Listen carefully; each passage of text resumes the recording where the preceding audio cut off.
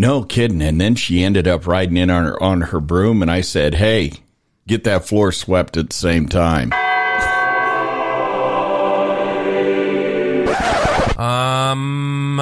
No. Much better. Now, get ready for an uncivilized discussion about faith. Welcome to the Barbarian Prophets. Welcome back, my Barbarian Nation. It is so good to have you on the air again today. I've had to hit a few things here lately because I'm experimenting with equipment, etc. So that's why you've been getting odd podcasts just show up randomly. And when people show up in the studio, we go ahead and do that. So happens to be one of those days that I have some weird, strange people coming into here. You know, I want to tell you just this one little story here. The other day as I came home and there was 3 brooms laying out against the house, and I thought some of my wife's relatives had showed up, and apparently that's the wrong thing to. Oh my gosh! Now she is being rude in the. You guys quit laughing. No, they're coming next weekend. They're coming next weekend. Hey, that's not, one time we're driving down the road. No, we won't even tell that story. So, hey, I have got a couple, I got my co-pilot Christy flying with me today. At least say hi, you meanie. Hi. I'm not a meanie. You can be a meanie on more than one occasion. So you don't have to, you're doing good there, kid. So thanks for co-piloting with me today. And I have a young married couple here today, and your names are? My name is Terri Sossaman. And Mark Hildebrand. And where do you guys come to us from? Well, originally from Alaska. But you like to pull that Alaska card every chance you get. Were you born up there or what? I was born and raised. I spent my first 32 years in Alaska, and I've been in Casper, Wyoming for the last 10. So you decided you weren't content with just cold, you needed some wind or what? No, that was all God. Trust me, it was not my choice to move here. The wind or the moving? It was both. You were just coming to meet Mark. You didn't know it. Yeah, I had no clue, especially since I was married at the time. Well, that's a whole different story for another broadcast. Of when we get together and talk about living in eternal sin. So let's try to do something else a little bit nicer. So, Mark, what's your story? Where'd you come from? Well, I was born in Laramie, Wyoming, so I've been pretty much in Wyoming my whole life, other than just a small stint in Chadron, Nebraska. Yeah? What were you doing down in Nebraska? Well, my ex-wife was getting her teaching degree. And then we ended up back in Casper, and about 2 years ago, I met Terri. Nice. But you had an ex-wife at that point, right? Yeah. Yeah, I just want to make sure that we're all clear here. Yeah. So you're clear with the... Well, I'd like to clear it up that, yes, 2 years ago we met, but you stalked me 2 years ago on Facebook. And you let him chase you right up until you decided he was catching you, right? Yes, apparently so. I didn't even know it. Yeah, I see how all this goes. All right, so hey, the quick question tonight is we were sitting around, we were having a discussion, and one of the things that we found out was, we started talking about things that we've dealt with here in Natrona County, and dealing with witches. Yeah, that's what this show is. I think I'm even going to title this, "You Son of a Witch." So here's the reality. We, Casper, Wyoming, Natrona County actually is the only place that I am aware of in the United States that has a park dedicated to witchcraft. And it's called Crimson Dawn, and we've talked about this before on different shows, or maybe I was on somebody else's show at that point. But, one of the things is that we have seen an uptick of those that follow after the way of Wiccan, as well as those that claim to be Druid, as well as those that claim to be a Satru. And, when people are claiming to be things is one thing, but when you actually see people function and flow in that, it's always very, very interesting. So, Mark's pulled up a little bit of information for us. And so, Mark, what kind of info do you have on the original, what were we talking about, the original Salem trials? Yeah, it was just something I had heard kind of through friends that that the reason that people were accused of being witches in Salem was due to a hallucinogen, and I just looked it up on my phone. University of Houston. It was in 1976 that they kind of offered the first evidence that the Salem witch trials followed an outbreak of rye ergot. And ergot, wait a minute. What is rye ergot? Ergot is a fungus. What ergot? It says here it's a fungus blight that forms hallucinogenic drugs in bread. Its victims can appear bewitched when they're actually stoned. Okay, so I'm just going to ask this question. Can you buy this bread? Is it available to us? Not at Walmart. It's not. Walmart ain't so. Walmart would do good if it sold it. I'm just saying.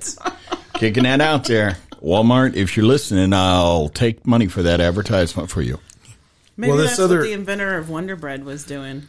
Yeah, this other link says that ergot fungus contains a number of highly poisonous and psychoactive alkaloids, including lysergic acid, or LSD, which was synthesized from ergot fungus in 1938 by chemist These were witches. Albert Hoffman. So it looks like, so the equivalent of LSD, a small dose of it is in this bread. And, if they lived on, all that bread every day, if it had a fungus in it, they were going a little nutty. And so was it the witches that were having the visions, or was it the other parishioners? And did they ever use the term, seems to be a fungus among us? I know, thank you. Somebody said it. I couldn't let it go. I couldn't let it go, man. It said its victims can appear bewitched. So it sounds to me like it was the people who had eaten the bread were acting weird. But I had kind of... How did they know bewitched? I mean, were they twinkling their nose? I'm just saying, did they have a little gleam in their eye? Were they all married to a guy named Dick? I mean, I'm asking some questions because I'm deeply concerned. Was Mrs. Kravitz the one baking the bread? What's up with that chick, man? But wouldn't the whole family react the same way? Yeah, that's a good question. So you would think were that the most kids of would be these more young affected. women? Well, yeah, a lot of the women were accused, and I would assume that they were acting weird, and the religious leaders of the day didn't know how to process that. But the way I had been originally told it is that this causes hallucinations, and so I was assuming that it was the accusers that saw something or thought they saw something and then accused someone else in the room of some kind of witchcraft because they saw something, not knowing it was all in their head and results of their... Well, and I've watched documentaries before, and all it took was an accusation because they were so paranoid. Oh, we have that in today's society. And that's very true.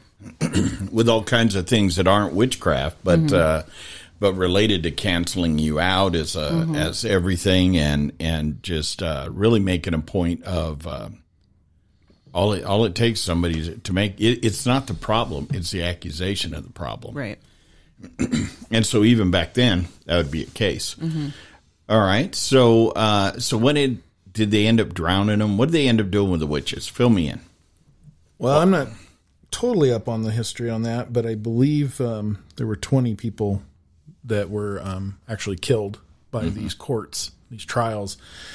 About 200 were accused, and then many, many years later, of course, the courts basically said that everything that was done was in error and that they didn't even have the legal right to accuse people of that.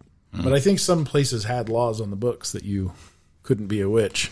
Well, or do witchcraft. Anybody coming over from England, because they did that a lot up in Scotland and Ireland, would accuse people of witchcraft. In fact, some of the early Christians were accused of barbarism, as well as that means cutting on a person, not cutting their hair. Not their hair, but... And the other thing is, well, that's what a barber did. Sweeney Todd? Yeah, Sweeney Todd. And the other thing that they would accuse them of doing magic by stuff they were stealing from the church. So what would happen is they would have somebody home sick, and when they would go to church and take communion, they would cheek it Oh. And when they would go back, they would take it out. And then they would go home and they would try to re-perform the what they had heard in Latin, which was the Christ's body, hoca appendi, I think. I don't know. I'd have to look it Get up. that one right. No, well, what ended up happening is that where the term hocus pocus came from. Oh, really? Oh. Because they didn't know how to say it. Okay. So they say, I believe he says hocus pocus. And so that became a witchcraft thing. Oh, wow. Because they were like, this will heal you. It's the body of Christ. Right. And they ended up, when people would hear that, well, they weren't repeating the sacrament words. Right.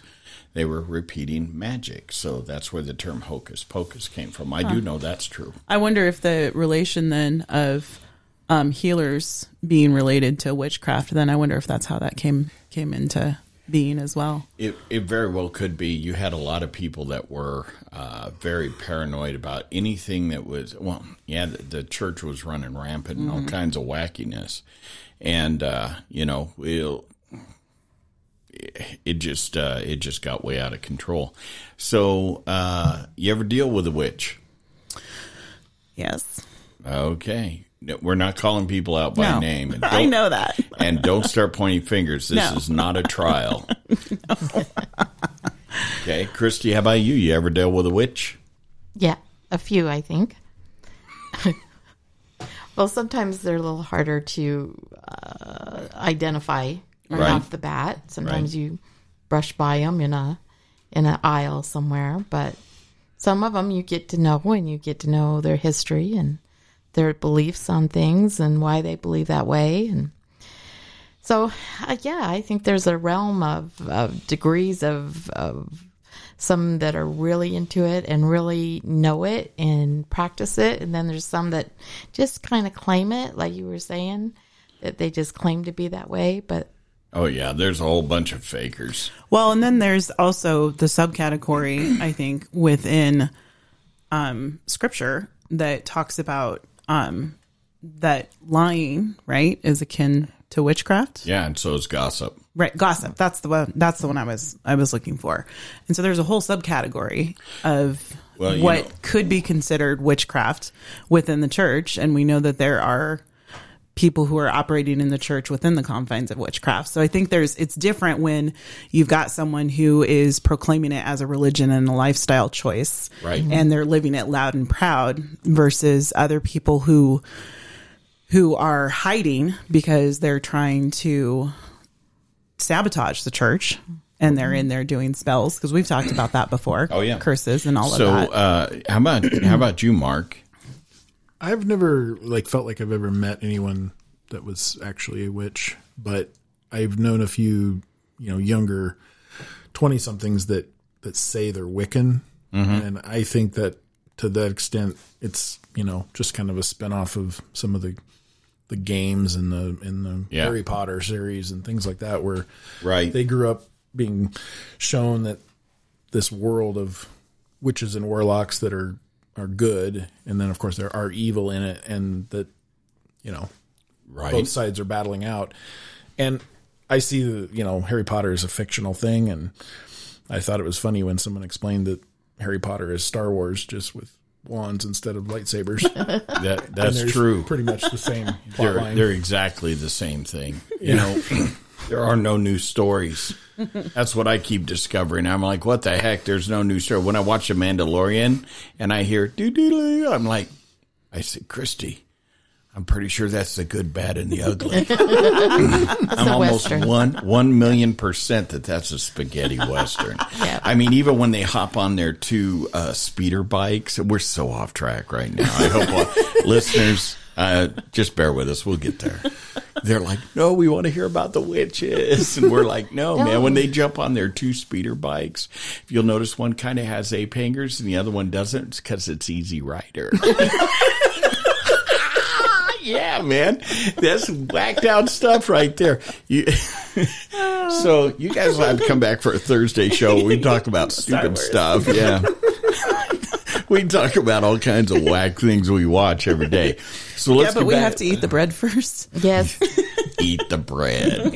As long as you put peanut butter on there, I'm good, man. Okay, so now let's jump into this a little bit. We'll start over there with you and Terry. So fill us in on dealing with a witch. Just pick one. I mean, and I've got my own story. I deal with plenty of witches. Yeah. This was actually a really mild conversation that I had over Facebook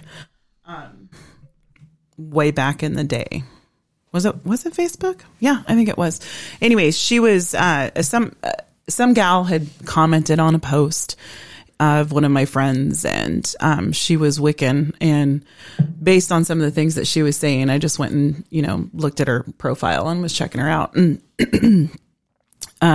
she actually ended up messaging me because I was refuting some of the things that she was trying to say, because she was talking about the earth and the four what do they call them, the four elements. So we were just talking about that, and I think that's a band: Earth, Wind, and Fire, and water.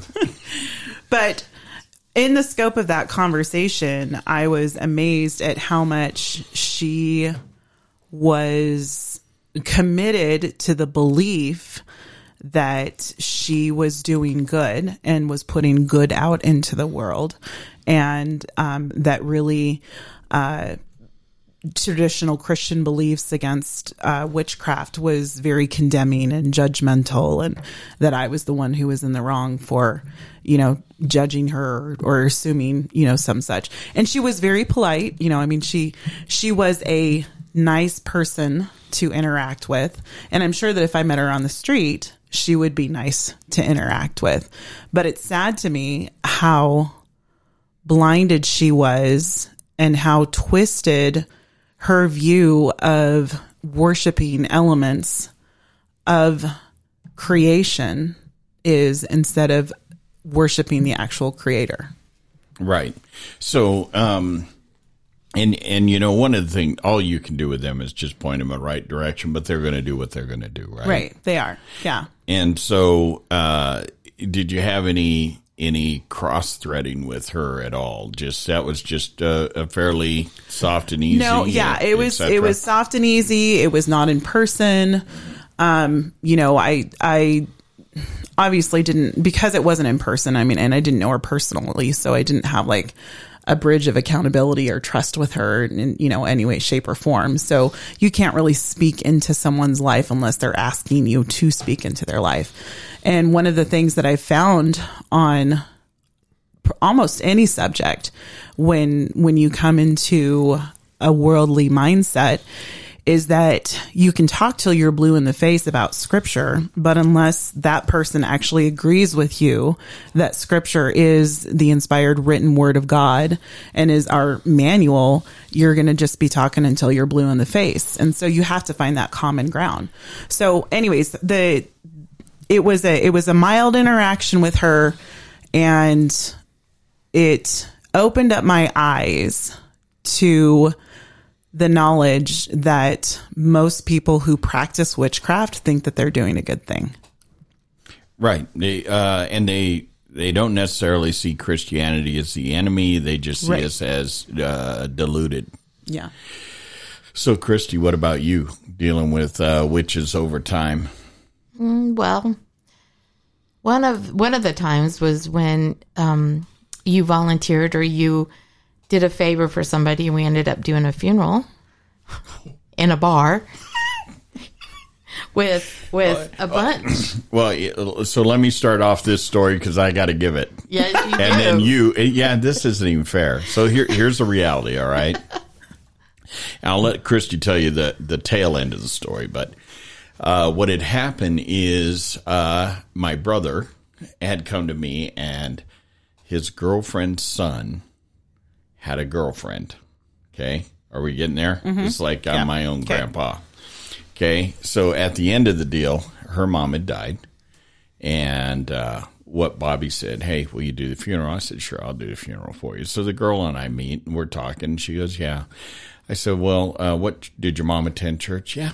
She was pretty steady and going with her group and stuff. And I said, well, what was do you remember what kind of church you went to? And, maybe we need to talk to that pastor, et cetera. And she goes, no, I can't remember. And I said, well, was she a Methodist? And she goes, no, that don't sound right. I said, was she a Lutheran? She goes, no. I said, well, was she a Pentecostal? She goes, no, it started with a W. And I said, was your mother Wiccan? And she goes, yeah, that's it. Yeah. That's Christian, right? I said, oh my. I said, no, that's not Christian. So then I said, all right, well, I'll get back to you tomorrow. So I go home and pray, and the Lord says, nope, you're going to do this. And I'm like, right on, man, walking into a coven of witches. Yeah. So, and it was a full-blown coven. It was a full-blown coven. Wow. And when we showed up there, I mean, it was full on, and I preached the gospel message. But, I talked about her. I talked about things, etc. But at the end of it, there is no salvation outside of Jesus Christ. Mm-hmm. And no matter how much you want to hug the tree, it's just going to give you a splinter. Mm-hmm. Christy, hit it. I don't remember the end of that, except running away. No. Well, great. Well, thanks for bringing up things I've done. Now, what about you dealing with witches? Hey, I had to be there too. Just because I ain't doing the funeral don't mean I ain't praying. I will say that you're right in the middle of it. They were not happy. They were not happy people. They were very, very angry with the young lady, which, who cares? Moving on. So. Well, it'd be nice to know if, that ending of your preaching at a funeral may have stuck in one or two and that's just it. Of their minds. Planted a seed. And then 10, 15 years later, they may have. Yeah, you never know. Been at a very down point. And that's the exact situation. I don't ever know the outcome. I just do what I'm told to do. Mm-hmm. But the other thing is with that is you don't do what you have not been told to do. Mm-hmm. Because stepping in and taking care of, there's people all the time that step up and think they need to rescue a witch. And if Jesus hasn't told you to do that, you need to keep your mouth shut and stay out of it. Mm-hmm. That ain't your area. Yep. So, Mark, you got anything for me? Anything at all? You're looking around the room. No, not anything else. I mean, like I said, just people that say they're Wiccan, but I don't know how serious they are in something like that. Right. Well, one day I'm leaving the church, and as I'm pulling across, I see this lady walking from behind the church, and she comes over and checks one of my sheds at the church, and I'm like, what the heck? So I pull across the street, and I park there, and I'm watching, and when she went and started checking the doors of the church, then I'm going to get involved. So I pull up. Turns out I visit with the lady for a little while. She ends up telling me she is Druid. And I said, okay. So I finally revealed to her that I am the pastor, and she ends up sticking around for a few more moments. And I paid attention, but I didn't pay that close of attention, that she went over and put her hand under a bush, okay, that we have here in front of the church. And she walks off, so I pull around the block, and I watch where she's going, pull back around, and decide to go check things. And when I go and look, she has built some stuff up behind the church. And I'm like, how long has she been out there, man? So I waited till the next day till the secretary was with me so she could take pictures. And then the lady had built giant pentagrams in the back of the church and everything out of stones. And these were not stones we had in the back of the church. I don't know where they came from. She had to have carried them there up the hill. I thought somebody had said that they had seen her on the side of the hill, like down by where the sidewalk was. Yeah, that's quite a little distance to carry all them up there, because I think there was over 100 stones she had carried up. And, of course, then our team went in a little bit later. You, Terry, was a part of that, Christy, and the Smiths and several other people. And we went in there and we took down all their pentagrams and put it into the form of a cross. So when she came back, she would see that all of her pentagram is now a giant cross. And we anointed it with oil and went about our business. And But, one of the things that happened that night is Carissa, she is walking around the building, and she goes over to that bush. And the minute she got there, I'm like, I remember that lady putting her hand in, and she reached under there and pulled out a specific type of stone. Mm-hmm. That was going to be her little hidden dig on the church. Right. And ever since then, we have been walking around and praying over the church, and we have went through and anointed the place from one end to the other, etc. But, witches do come at the church all the time. And it was a holiday for them, wasn't it? Yeah, it was actually a time of calling down the moon is what that's called. And it was at August, and they had a huge thing going. Actually, some of the stacks of stones she had pointed right to where they were having that, and at our church symbol on the side. Right. And didn't you say that it lined up pretty directly with Crimson Dawn? Yeah, well, it did. Yeah. It was like a goalpost. So we lined a cross up with it. Perfect. Jesus wins. That's how we roll. So, Jesus wins. So, Mark, even in dealing with all the people that you deal with, tell us what you do for a living. I'm a broadcast engineer, so transmitters to toilets, I like to say. Okay. Anything that's broken in the building. So what happened? You never ever dealt with any of these type of people over there? Have you ever noticed, like, things hanging off? I mean, anymore, people are pretty blatant with wearing pentagrams on them. They're pretty blatant. Since COVID, I will say this, is that during COVID, when churches shut down, I don't think they realize this, but Christianity literally has a struggle. I mean, whether people want to recognize that or not, that's the truth. Right. But what ends up happening is that it sure seems like the occult has gained strength since that time. So I would agree. Well, the one gal that claimed to be Wiccan that worked where I work, I discussed with her a little bit, and it turns out she kind of was raised in the church, and she still said she believes in Jesus and stuff, but just in asking questions, I think she's just kind of all over the place. She just has a little of this, a little of that, and she's kind of plays games like Magic the Gathering with friends and probably sees it as harmless. But that's kind of the thing, is some of those games kind of pull you into that occult area and gateway. It's a gateway to it, even though it may be. I mean, they made it kind of a joke. The Dungeons and Dragons on Stranger Things kind of made it out as a joke that the parents were all freaking out, because I kind of remember in the 80s when my older brother would be playing Dungeons and Dragons with his friends, that there were those claims being kind of put out there that this is a dangerous game and it can lead into the occult. But do you think it did? I think for some people who got into it really severely, yeah. It didn't affect my brother, who was, a born again believer. So I don't think those things can grab hold of people who are already firmly placed. Well, and a person that isn't seeking something more. Yeah. When you have found Christ, you have a tendency that you know what you're seeking, so you continue to seek after him. Mm-hmm. Yeah. So, Christy, you've been around several women that actually claim to be witches or call themselves witches, right? Yeah. Yes. Okay. And generally pretty nice people. Yeah. Somebody I can sit and visit with. And you can visit with anybody, Christy. So then my next question is at the end of the day, how do you deal with them? I treat them with kindness. I treat them Have they ever said anything about your faith? No, they have never challenged me on my faith. Okay.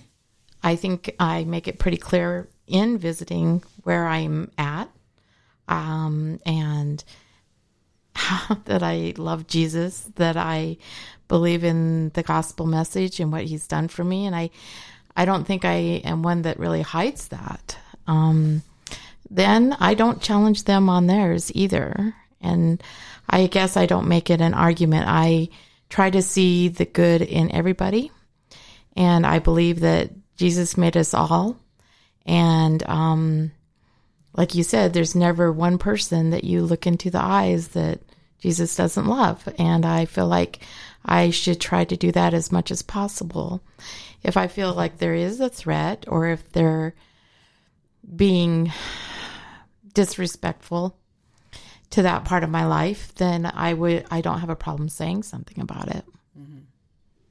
Right. Well, then the other question is, when you have, let's try to dial that back a little bit here. So the other thing that we've got questions about is when you, would you leave your grandchildren with them? No. Oh, I just thought I'd check. That's silly. I don't leave my grandchildren with hardly anybody ever. That's true. And that's a wise thing. So, the other thing is with dealing with people that have come through that. Terri, you do some other ministry at your church where you do some deliverance ministry, right? Sozo. Uh-huh. Explain that a little bit to us real quick. Well, sozo is the Greek word for saved, healed, and delivered. And it's a type of prayer ministry. It's a terminology that is known here in our local community.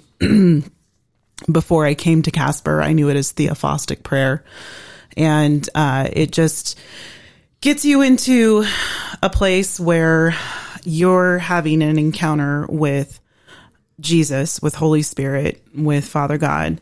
And you go back to those times in your lives, those traumatic moments where you've had some wounding and you're typically believing some sort of lie that the enemy has set you up for. And the point of that is for Jesus to show you the truth of what really happened in that moment, the truth of who you are to him, and who he was to you, where he was in that moment. And so it's really, for me, it's more than I'm a facilitator, and the work is actually done between the person and Holy Spirit. And I just kind of help guide them along. And something that I've been dealing with or have partaken of for almost my entire time with Christ, because I've been walking with him since 2000. So yeah, that's my passion, is to help women heal, because I've gone through a lot of healing. What about you, Mark?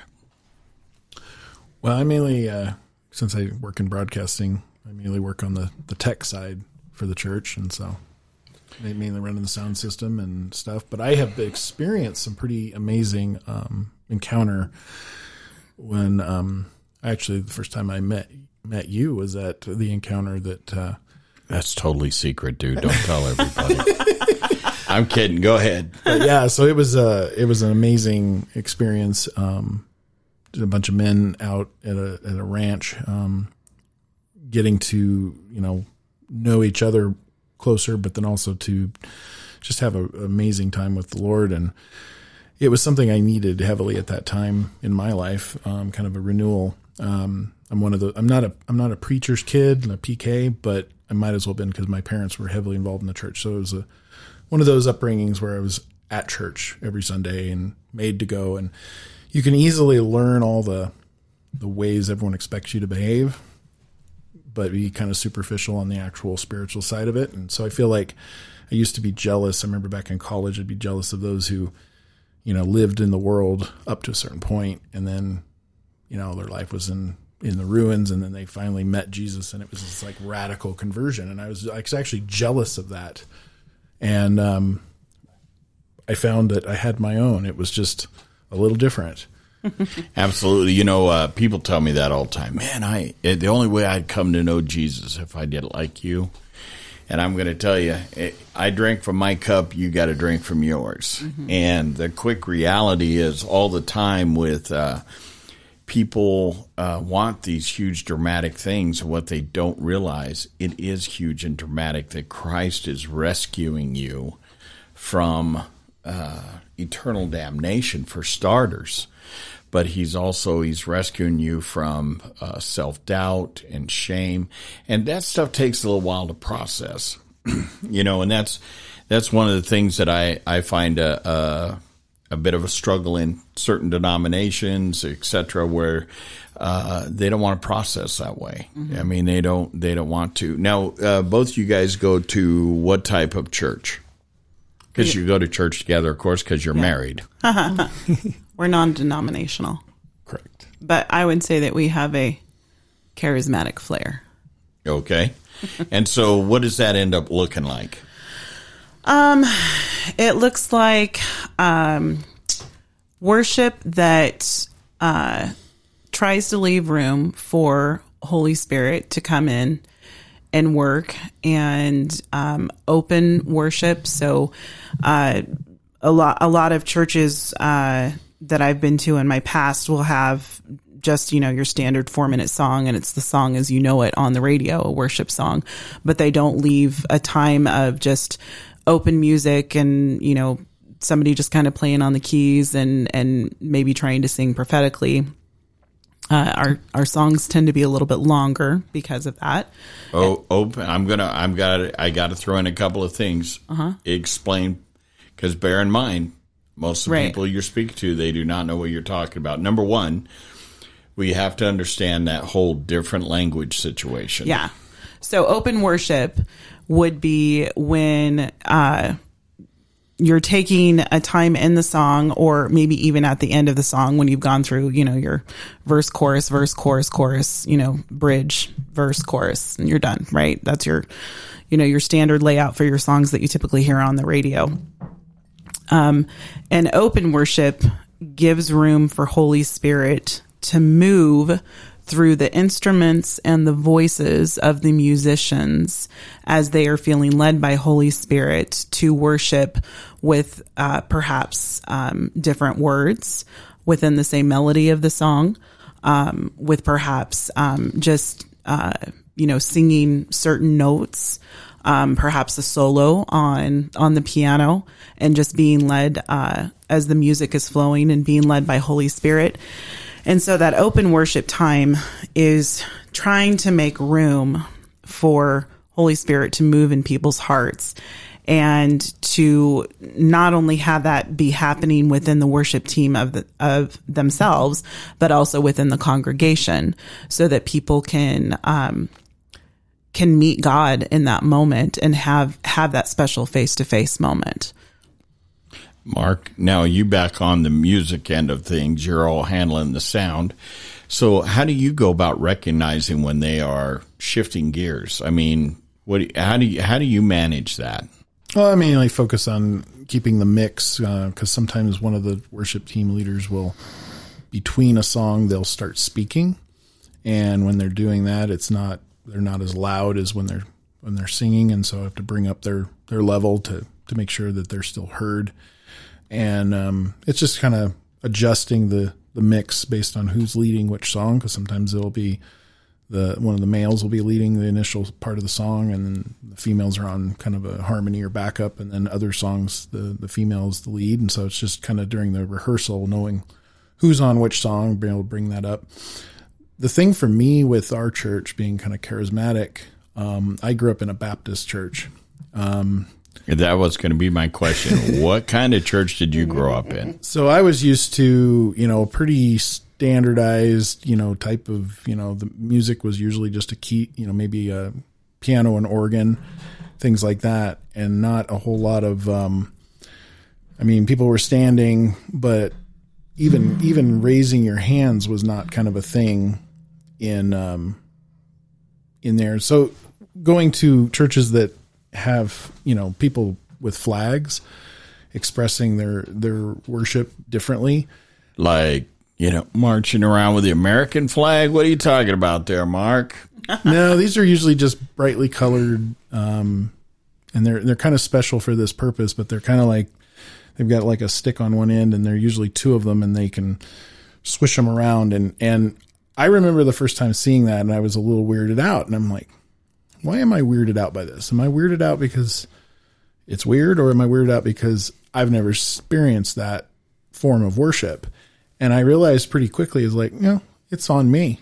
It's not anything wrong with what they're doing. And I even think about, where in the Bible that David danced before the Lord. Yeah, people do like to bring that one up when they're discussing that specific thing, just so you know. Yep. But there's also about 186 times throughout the Old Testament that we'll find where he tells us to express our worship. And what they're getting at in that Hebrew sense is truly celebrating like that. Well, there's a verse in the Old Testament, I don't remember where it is, that references a clanging gong or a crashing cymbal. So there's references to the music. And, we read the Psalms as a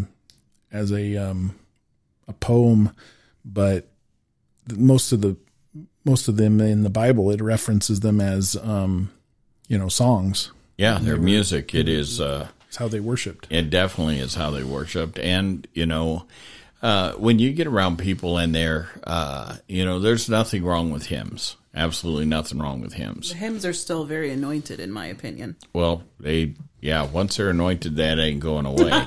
True story. All right. So here's the other part of though, with, people often with music, etc., and when they're talking about charismatic church, because that's what I come out of, and I'm in a liturgical church now. But a lot of people, the reason I wanted to make sure that we covered this is because what they get to thinking about music is if it has too much energy in it, then there must be something wrong with it. But the reality is that there is as many modern day hymns written last week, just like there was 500 years ago or 80 years ago. When they first put out some of that stuff, it was cutting edge too. And so there is plenty of room for that style of music during worship. And so when you use the term worship, we'll start with Christy. When you use the term worship, what does the term worship mean to you?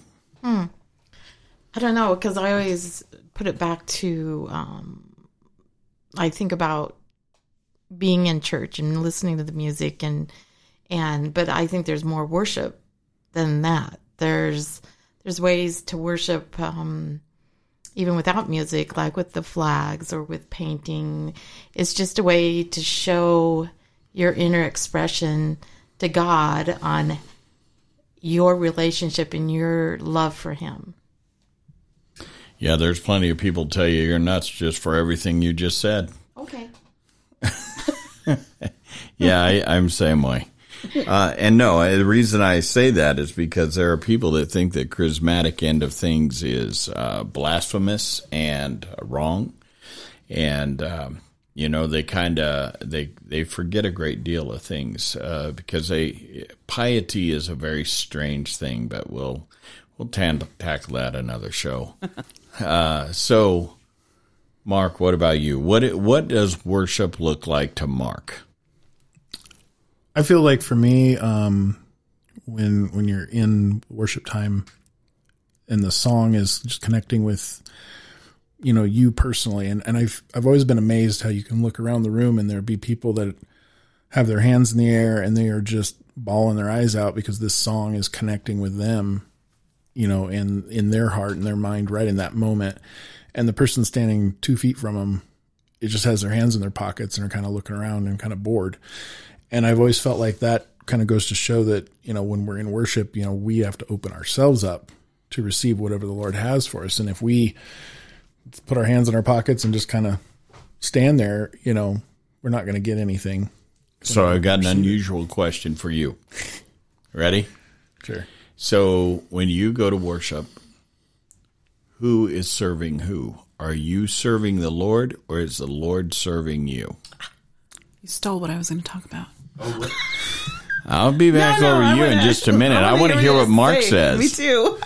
I think it's a little of both. I think that, when we open ourselves up, we're letting Holy Spirit show us where we have areas to work on. And I think there's also a certain level of peace we get from that close worship with Him. It always reminds me of people who actually say they don't want to have anything to do with, church and stuff because they don't want to go to heaven and be sitting on a cloud bored. And they have a very narrow-minded view of what heaven is going to be like. Yeah. They got the wrong idea what heaven about the afterlife.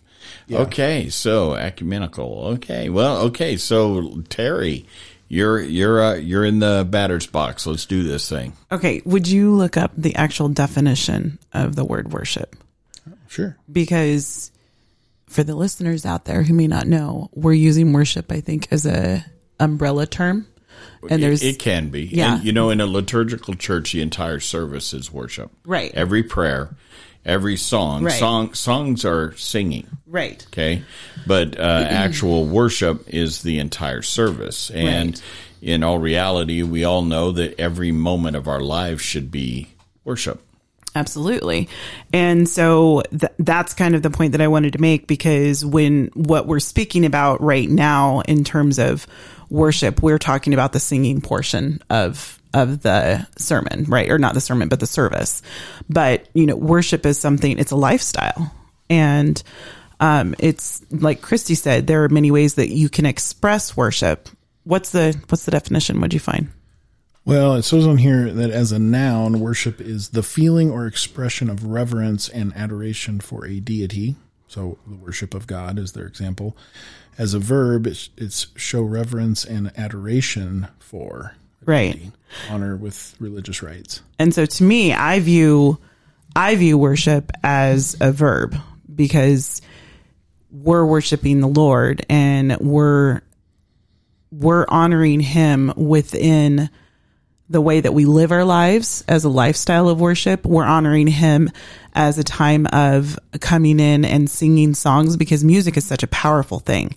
Music is such a powerful thing, and it speaks to people's hearts. It raises emotions. It raises the energy level in the room.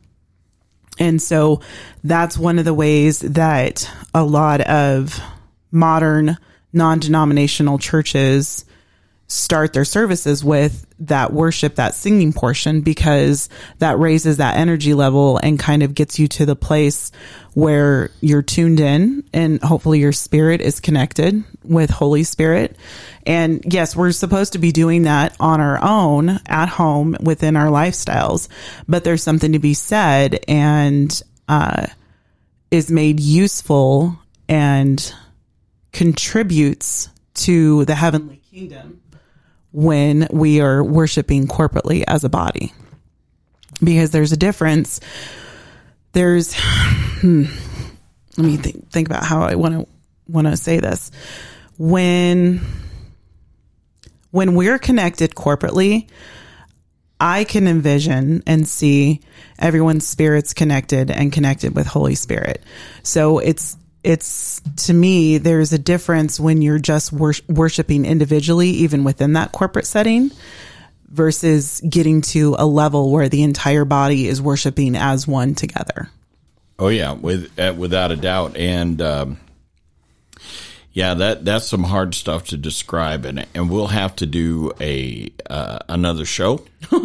Okay. Where we start tapping into what it is like to hit one of those moments where you are surrounded and you're in the moment, and where all of a sudden time doesn't really matter, and anything that for you're in the presence of the Lord.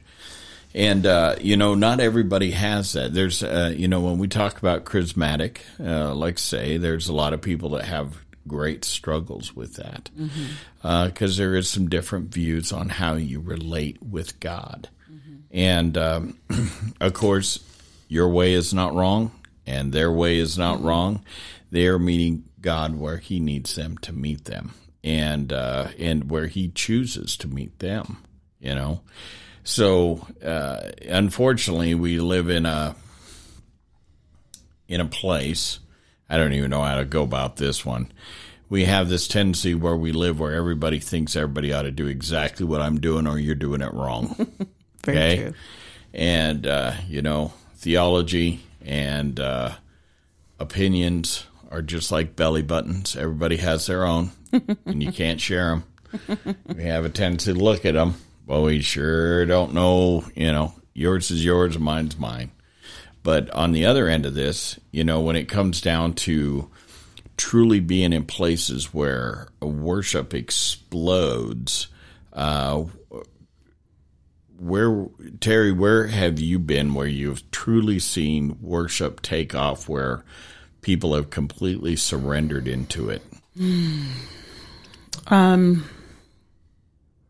there have been a few times probably at some conferences. And then also a lot of my experience with that was at my previous church that I used to go to here in Casper. And I can speak for me personally with what I've experienced when the Lord ministers to me during a moment of, quote, worship, because it's a time of ministry. And He's so beautiful in meeting you exactly where you're at and what it is that you're needing from Him. And my heart has been longing to go more towards, let me minister to you, Lord, because I want to worship you and tell you how wonderful you are. And I want the focus to be on you and not you having to minister to me, because I want to bring my offering to you. That's what a lot of people do not realize is going on with the Mary and Martha moment. Mm-hmm. That one is sitting at His feet receiving, and the other one is working very hard to give, and they always criticize her. But the truth is that that's exactly what that looks like. Christy, how about you? What a place that you've been with extreme good, where worship has just taken off and just really blown your doors off?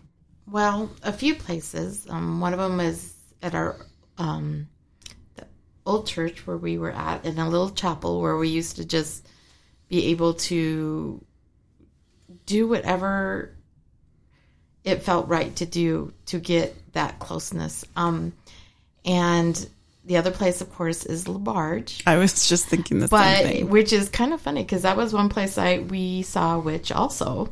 Was in LaBarge. We'll settle up with the witch story at LaBarge at the end of this to make this a witch story. Still, we're all into the Jesus thing at the moment. So go on there. LaBarge, Wyoming has a show not a show. I have a show. LaBarge has a conference in August, the second weekend of August. And Tony Patera and Gwinnett Patera put that on, and there are some incredible speakers, and I know that we're going to see some of them this year. I think you and me are actually in Oklahoma for this one, or at least I am, so you may have to go with somebody else. I've got to be. We'll see what happens. We'll see what happens. Okay. So tell us, where's the other place? Well, those are the two main places, but I don't know. There's been times that I thought you'd say the prison. Well, that is definitely one that I can go to and feel their worship is so unhindered, because there is nobody in there that's going to judge them. They're not putting on performance for anybody. It's raw. It is so raw, and it is so beautiful, and it is amazing because you feel it in you. You feel it, or I should say, the Holy Spirit fills you. It feels it because it just wants to explode out of you. It's just amazing to hear their voices and their just true, honest worship.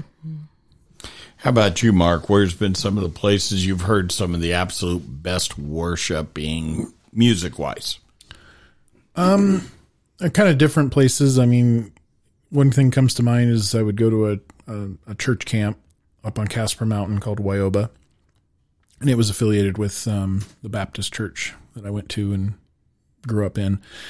And some of the most amazing, worship times there was just, group of kids around the campfire. We'd have a bonfire every night, and there'd just be a worship person on guitar, and we would just be belting out praise songs, and it just the atmosphere of that. You're standing around in a big group, big bonfire going in the front of you, and you're actually feeling the heat off of it, even though you're standing 10 feet away. But then to just be praising the Lord there in that moment, it was just always very powerful, because it seemed like when you were there, all of the distractions of your regular daily life was kind of gone. You were meeting new friends and kind of interacting with these other kids. And I have a lot of good memories of that. And, but at the same time, I also was involved in a youth group, actually in the same church that we're in now. It was under previous leadership. And, we did a thing in Denver every year called Youthquake. And I just remember it was a lot of fun because we got in this old school bus that the church owned and they drove us to Denver, and it was all these other groups of kids from other churches in the same denomination. I think it was Open Bible denomination. And it was a powerful, powerful group worship. And that was kind of the first time I'd experienced some of the charismatic things of people, speaking in tongues and falling down in with the Holy Spirit. And just at first it kind of was, bewildering because I'd been raised in a little Baptist church. But again, it was one of those, like, it's only weird to me because I'm not used to it. Mm-hmm. But I saw the power in it. I was a little discouraged in that group because there was a lot of pressure for people to take on gifts of the Spirit. And that's not how that works. And I just always felt like it was possible that a lot of the people who said they had it were just faking it. They're trying to fit in. Yeah. Yeah, absolutely. Because even I felt that pressure, the peer pressure of, hey, you got to have this. You're not saved unless you speak in tongues. You're like, no, I'm not saved if Jesus doesn't save me. So no. Yeah. And I'd always look at the scripture and I'd kind of call them out on it. And it was kind of one of the difficulties of that group, but I still feel like there was a lot of powerful friendships made, and the worship was pretty amazing. Well, I think it opened up your eyes because you've told me that story before, and it made you understand that, again, there's different ways to worship, and that it's not wrong or right. It's just different, and that can be said across cultures. If I were to go over to worship, perhaps over in the Philippines, their style and songs are going to be different than what I'm used to, but it's the spirit behind it that is what is pleasing to the Lord. And I just want to recap real quick. Sorry, there's one other time that I thought about that was a very, very powerful moment. It was, so in my brief stint between Wyoming and Alaska, I lived in Missouri, and I was in Joplin, Missouri in 2011 when an EF4 tornado came through and flattened out 8 miles long of the city. We lost like 1,100 buildings and houses, and I think 160 people died. It was devastating to the community, absolutely devastating. And they had a concert that summer, and I think Mercy Me, and then I'm having a brain moment. The band that sings "Praise You in the Storm." Casting Crowns. Yes. No, Casting Crowns, and then a third one. Anyway, but it was this big, concert that was put on as a benefit to the community. And it was outdoors. So most of us were sitting like in a field, and so we, brought our camp chairs and stuff like that. But because the community was still so desperate for hope, because things had just been decimated and it was taking a long time because you don't recover from something like that overnight. They were still in the middle of cleaning everything up at that point, and there were still a lot of people who were homeless and, living at centers, and it just was, there was a lot of desperation and a need for hope. And it was powerful to me that even in the midst of this tragedy, that people could still come forward and be united in their love for Christ and still worship him in the middle of this devastation. And I know that even though it wasn't the style of worship that I'm used to, musical worship that I'm used to now, it was more like a concert setup, a traditional, concert with your regular length songs and everything, but there was lots of prayer. There was lots of raising of hands, a lot of tears. And it was all for the glory of God. And that was beautiful to have that many people come together in such a desperate state of tragedy to still be able to worship the Lord and say, we love you and we praise you. That's awesome. The fact that is what we have to do when things are devastated is we worship. Mm-hmm. We worship no matter what it looks like. If a baby dies, you worship. If people are being married, you worship.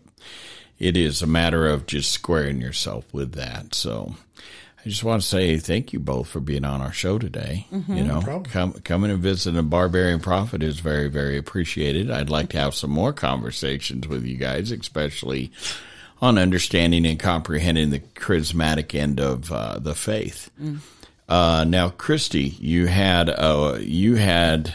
brought up the witch in Labarge. Yes, I did. Well, she was when we were.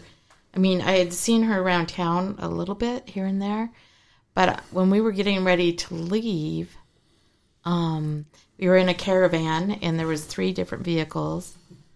Yeah, we weren't in a caravan because we live in Wyoming with horses and buggies, just so we're aware. No. So we have 3 vehicles going down the road, and in front we have Brent and Dawn. Yes. You and me are second. Yes. Scott and Chris are third. Yes. And then I remember we saw her. I think Brent and Don saw her also. But I don't think Scott, the last vehicle, did not. Yeah, Scott said that she wasn't there. And she was standing right on the side of the road. You could not miss her. Yeah, she was speaking curses over everybody that was leaving this conference. Yeah, she was waving her hand, and you could just tell that she was not good. Yeah. The funny thing is people always assume that, they're just saying curses or saying bad things. The demonic is a real thing, and that's just like people have a tendency with people worship other gods. They go, well, there's only one God. I'm going to tell you, you start worshiping that coffee cup, a demon will get inside it to receive that worship. Mm-hmm. That is a reality. Mm-hmm. And we have this tendency as society, we probably better wake up to the truth of the demonic because it is ever present and it is doing its absolute best. And we could see it functioning within the church body right now, trashing the church body from one end to another. We even talked about that on our last episode with Cody and them a little bit about what is going on in Germany right now with the Catholic Church, what we see going on in England.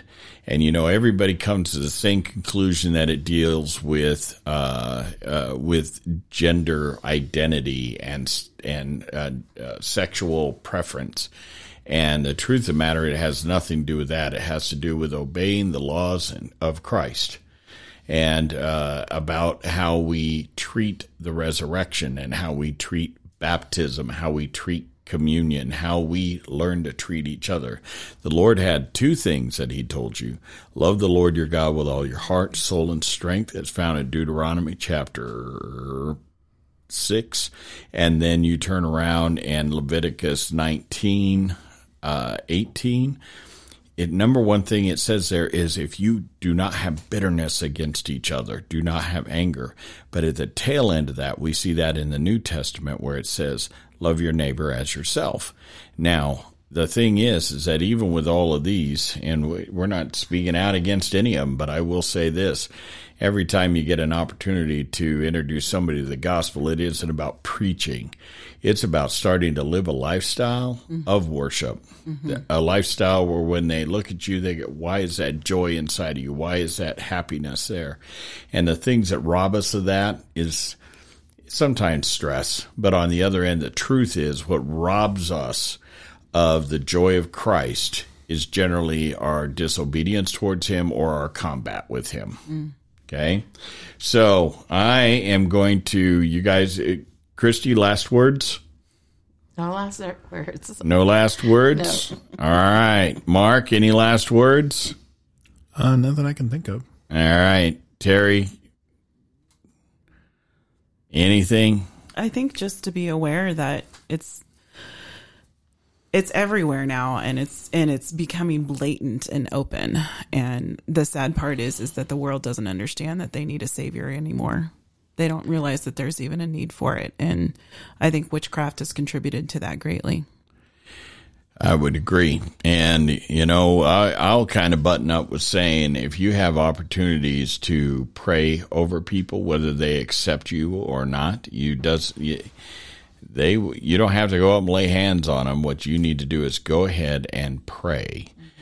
You can pray for all people. Pray for your children who are facing some of these things in school. Pray for people that are dealing. When you see somebody in a store, don't treat them odd because they have a giant pentagram on their shirt and stuff to that effect. What you really need to do is be praying for that person to find Christ, because the only way they're going to truly know freedom and Christ is because of him. It ain't going to be because of you. It's going to be because of him.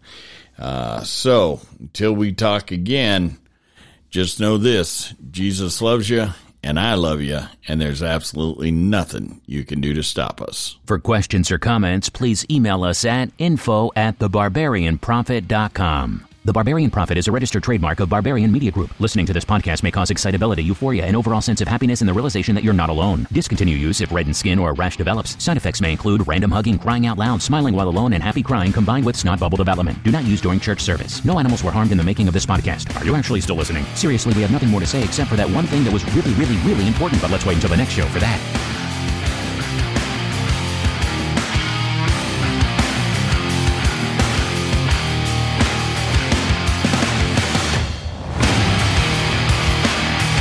Well, one of those little important things I don't want you to forget is that the only way that you will ever find true joy is when you find Christ and let him function in your life. So God bless you, and we'll see you next time on The Barbarian Prophet.